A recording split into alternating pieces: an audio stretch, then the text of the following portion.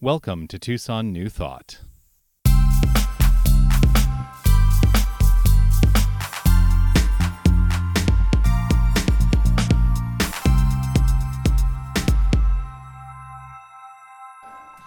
First time I ever heard that song, I always like to talk about the song a little bit. The first time I ever heard that song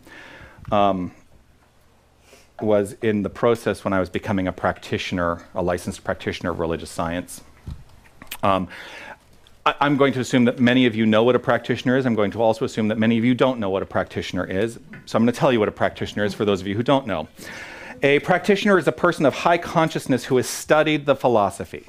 That's essentially what they are. And they are licensed in organizational, structural ways to work with people, to pray with people. That's what a practitioner is. And what I always like to say is that ministers are primarily practitioners.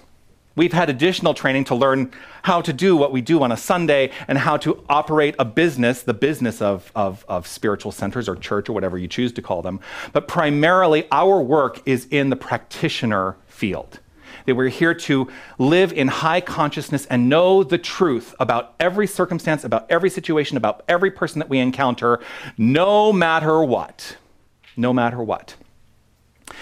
When I was studying to be a practitioner, and to become a practitioner, you do prerequisite work, and then you go into 2 years of practitioner study. So the prerequisite work usually takes a couple years.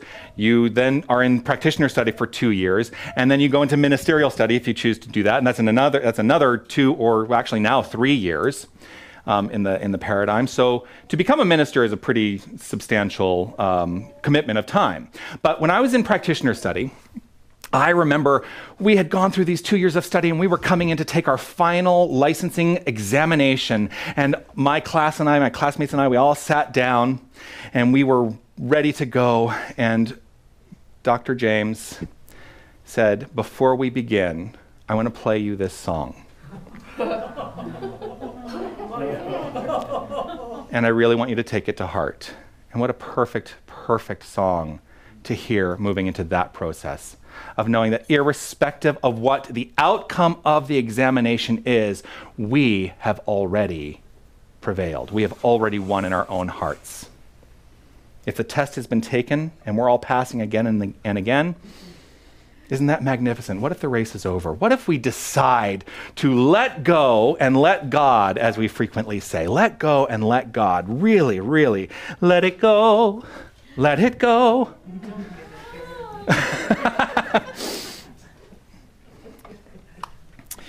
So the message of this song, right, is a profound message. And this has been a big message for me recently, a big message for me. It actually started on Christy's first Sunday. Again, I'm going to get really emotional. Which was only, 6 weeks ago? 7, 8, something like that.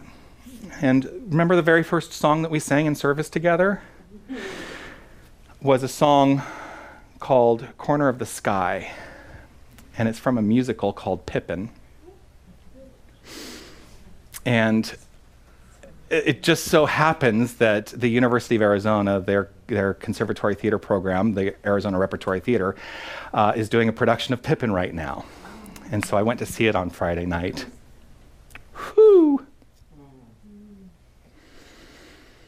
You know, I talked a little bit about that show when I sang that song, but what Pippin is going through in that show is exactly what I still feel like I'm going through in my life in so many ways.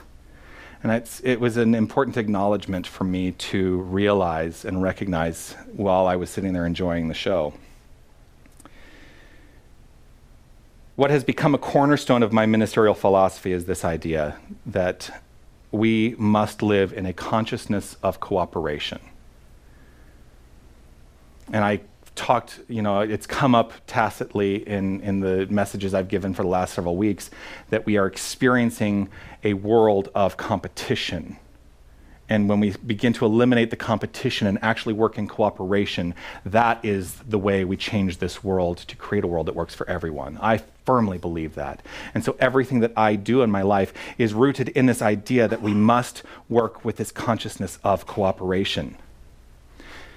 Now that, in alignment with my journey into ministry, my journey through being an actor, through all the various iterations of my experience that I have undergone, I watched this show on Friday night and I was like, oh my gosh, that is my life.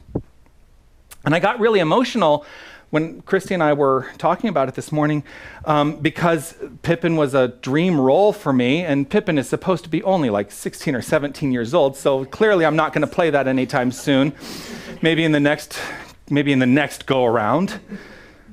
And it's what he is doing in this show is he is on his search for what it is that makes him extraordinary. The whole show is grounded in this idea of what is it that makes me extraordinary? So it opens with Corner of the Sky. I got to find my corner of the sky. And then he sings the song called Extraordinary, in the way that it's phrased in the song, where he says, I am so much more than the circumstantial life I am leading. Why does nobody understand or know that I am extraordinary? He sings that as well. But ultimately, the journey leads him to this idea that what is extraordinary, that extraordinary aspect of his being is what many people might consider ordinary.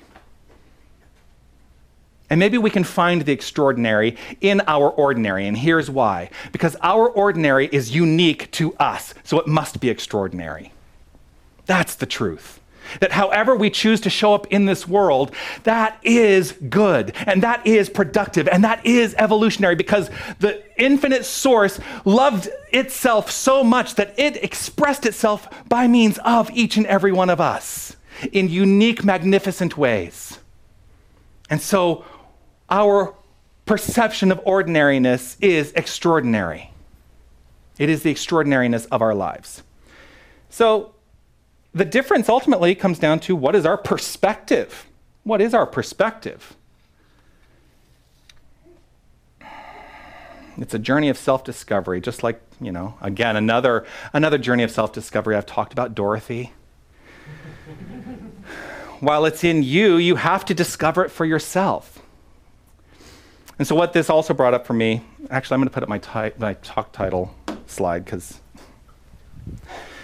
what this brings in, get it? Thanks living. So first of all, thanks living. We're living thanks, right? Thanks living for the what if. Today is all about the what if. What if my life had been different? Would I be here? I don't know. And it doesn't matter, because I'm here now.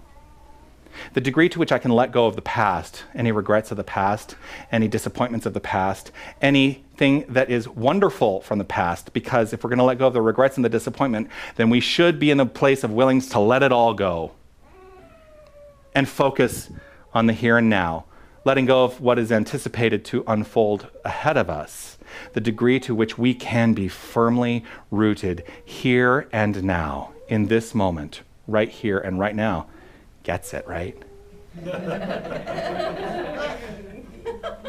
The degree to which we can be firmly rooted in the here and now is the degree to which our extraordinary lives blossom, more so than we might ever have imagined they could.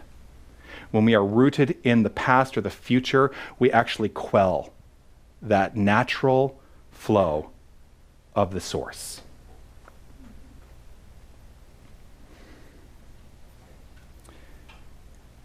So I'm going to ask you in a rhetorical question.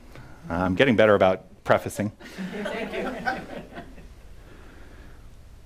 What is your level of satisfaction in your life?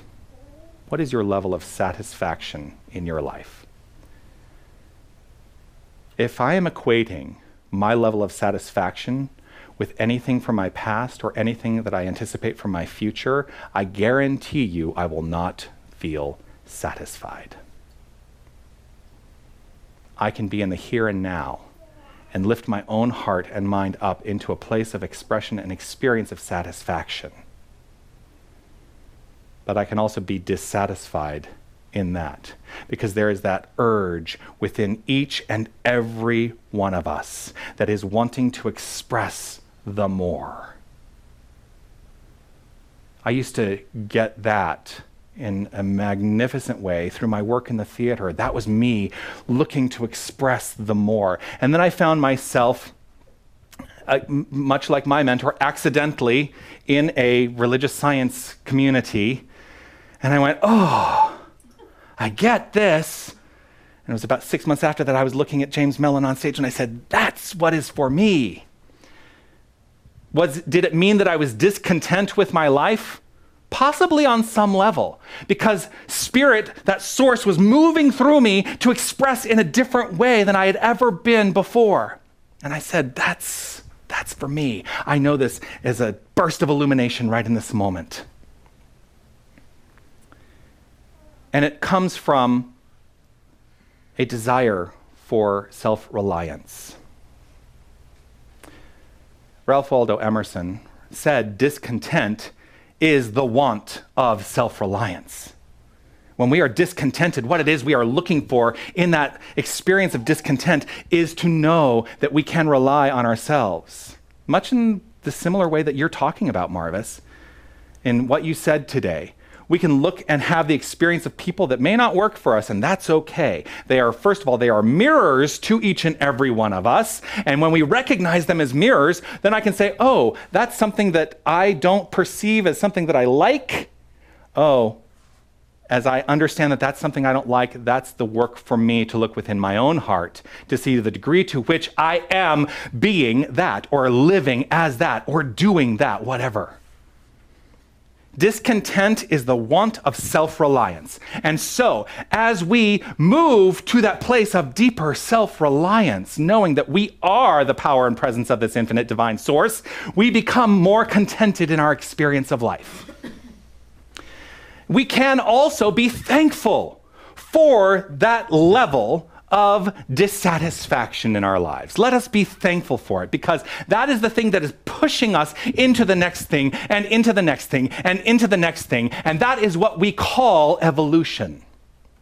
Evolution means that when something is required to change, it must change. And so it does change. And this is the way that it unfolds. By means of self-reliance, self-reflection, and knowing that there is always a choice in the way we experience and express our lives. We are always in a place of choice.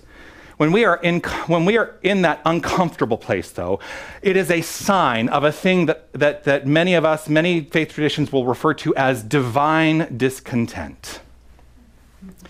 I love that idea, divine discontent. Because what it means is there is something more to be expressed, because we are always in that evolutionary place.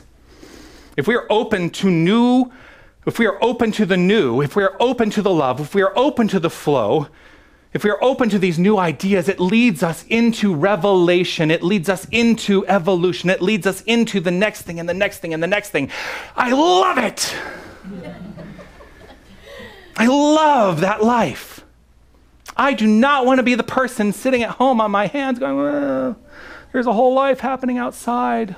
Why am I not part of it? You're not part of it because on some level you have chosen not to be part of it, whether you know it or not. And a lot of people make that choice below the level of awareness. That's a whole other talk.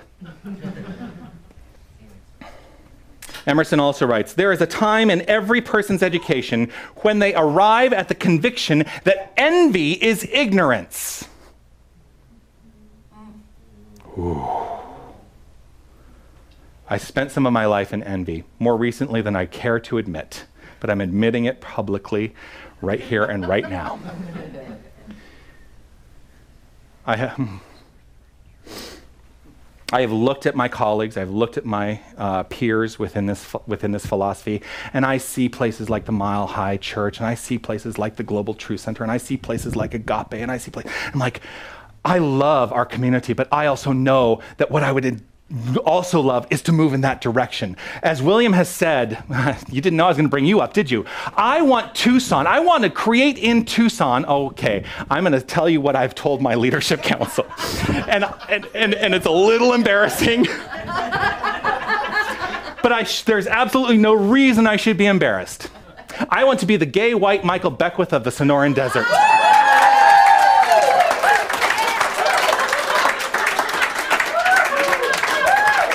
You all applaud that, but envy is ignorance. I don't need to be that. What I need to do is I need to be the best expression of Jonathan Zenz I can be. And whatever that brings into my experience, whatever that brings into the experience of spirituality in this town, in this area of the world, that is the most magnificent thing I can do. Woo!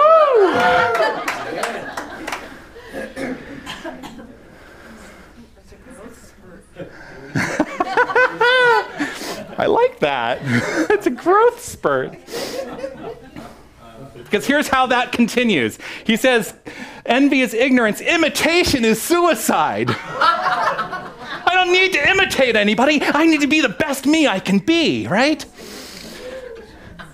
There's a time in every person's education when they arrive at the conviction that envy is ignorance, that imitation is suicide, that they must take themselves for better or worse as their portion. I am willing to stand up and claim my portion of this thing called life right here and right now.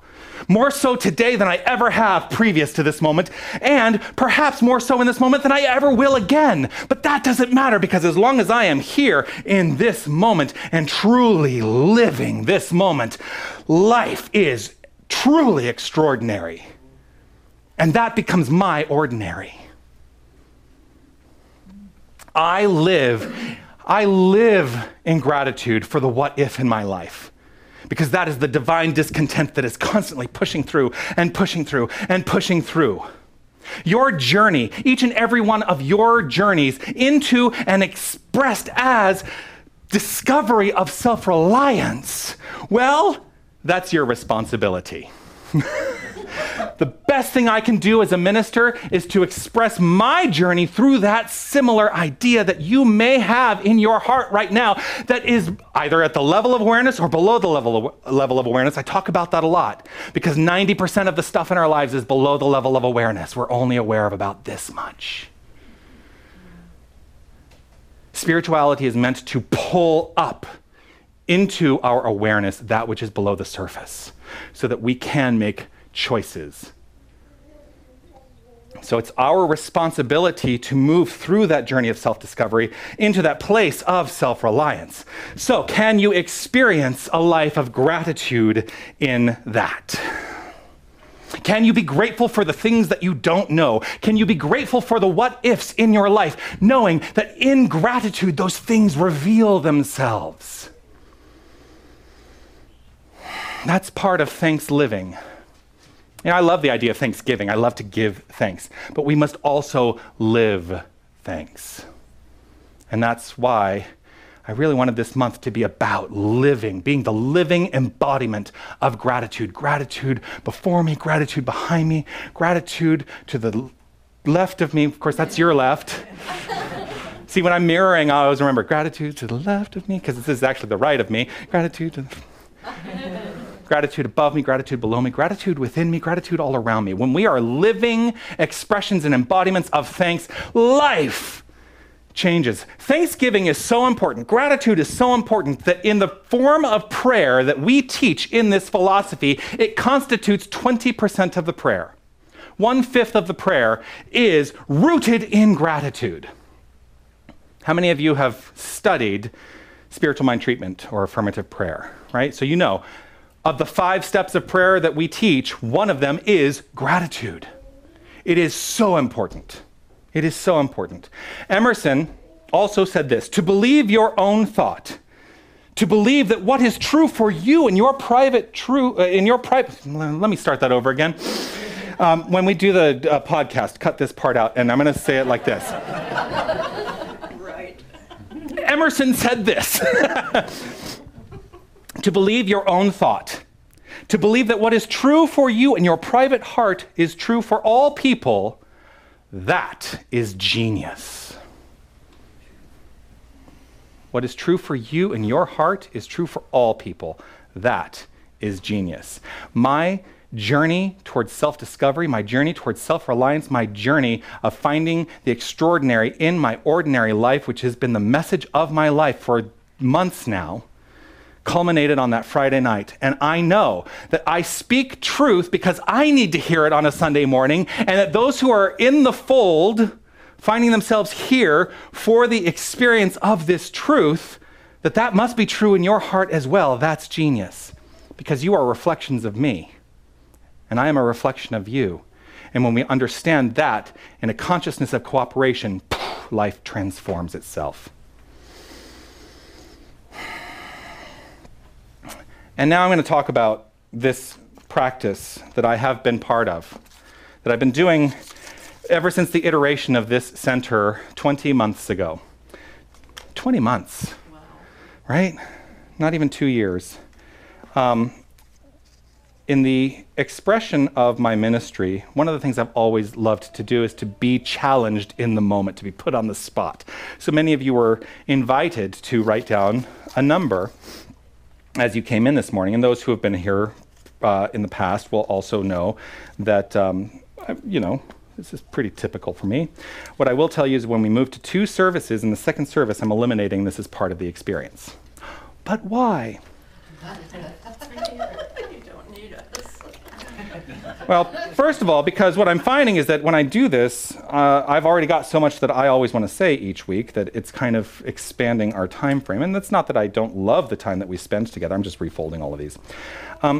But I'm talking a lot about this, aren't I? But I'm going to give you an incentive, those of you who want to start coming to the 9 a.m. service, that my message at that particular service will only be this.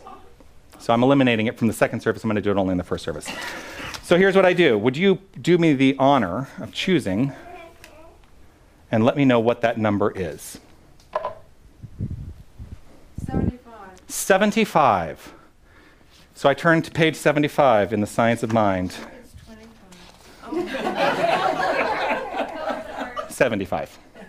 That's a 7 with a slash through it. That's what it looks like to me. 75. 1, 2, 3, 4. There are 4 paragraphs. Which paragraph? 3? In the Science of Mind, page 75, paragraph 3, Ernest Holmes writes, "We say there is a universal mind, but no one ever saw it. We say that God is spirit, but no one ever saw God. The Bible says, no man hath seen God at any time, only the Son he hath revealed him." To express this idea in our language, right? Aren't we glad that he does that? No one has seen cause, because we see an effect. We know there must be cause, because nothing is more evident than the fact that we live. And since we live, we must have life. And since we have life, there must be life. The only proof we have of mind is that we think. The eternal principle is forever hidden. How does this relate to what I've been talking about today? You ready? You ready for this? Be cause. Be cause unto your own experience of life. When we live in that gratitude for the what if, we are putting ourselves in the place of infinite cause, infinite causation. And the more we ground ourselves as infinite causation, the effects of our life follow suit. So our only work is to not worry so much about the ineffable, but to be that ineffable expression in the here and now. That's all we need to do. That's it. So be cause. Be cause.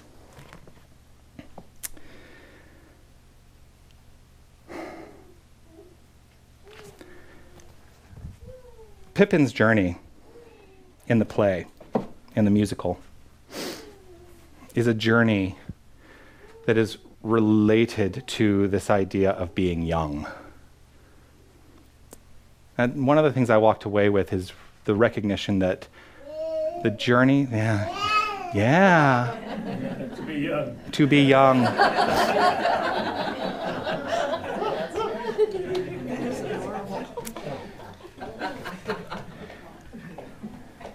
To be young is a consciousness that I still find myself at almost 47 years of age on the path and journey of youth. And that's important to me. because it keeps me in that place of divine discontent that allows me to keep rediscovering and rediscovering and rediscovering who I am in this thing called life. I have made a decision in my life to be in ministry right here and right now. I don't know what the next 5 minutes holds. It could all change. So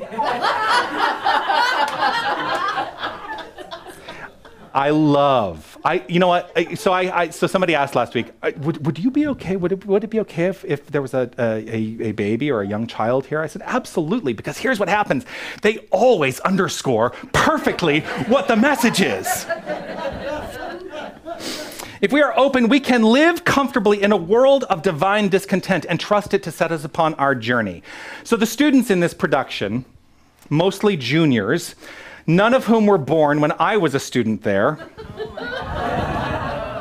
Right? Like I sat there, there was a discussion after the show, and everyone was introducing themselves. I'm so-and-so, I'm a junior, and I'm a musical theater major, and blah, blah, blah. And as they were going down their line, and they're all juniors, and I'm sitting there thinking, literally none of these people was alive when I was doing shows in this exact same theater. And in that moment, I have a choice of thinking, God, do I feel old? Or, wow, how magnificent to see what is coming through.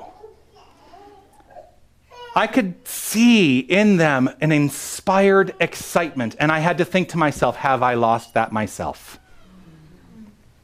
I don't think I have. I think I show it every single Sunday. I could recall a time in my life. I can recall that from that time in my life, I had the notion that I was going to go to New York and be a big Broadway star. Jazz hands. That didn't happen, but I guarantee you I feel fulfilled in the acting career that I had and continue to have. Sunday morning inspirational theater.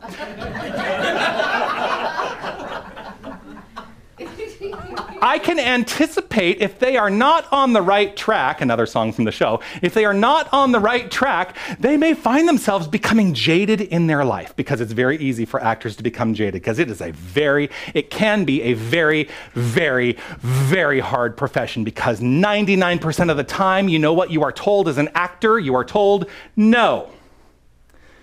The yes is very rare. At least that's the experience of many actors. It doesn't have to be. You get to decide. I'm not saying you all have to go into acting, but hey, if you want, I'm happy to help you with that. After all, here's the deal. Life is a mirror and reflects back to the thinker what they think into it. So if we can approach life from this consciousness of living in the what if, living in that place of divine discontent, always moving forward, always living with, and I was going to say expired excitement, but what I want to say is inspired excitement. If we can live in that, then we never age. Yeah. So here's what I want to offer as homework. Those of you who are here for the first time, you don't know that I give homework every single week. I never follow up, so it's up to you to determine if you want to take this into your heart or not. But here's what I would like to offer. Take time this week to give thanks for any discontent you may feel in your life. Take the time to give thanks for that discontent. Because what happens in that place of discontent is an establishment of developing deepened self-reliance if you are willing to actually move forward. So take time to give thanks for it, and you determine how you choose to move forward. Don't be afraid to live and love in the consciousness of what if. Namaste. Thank you.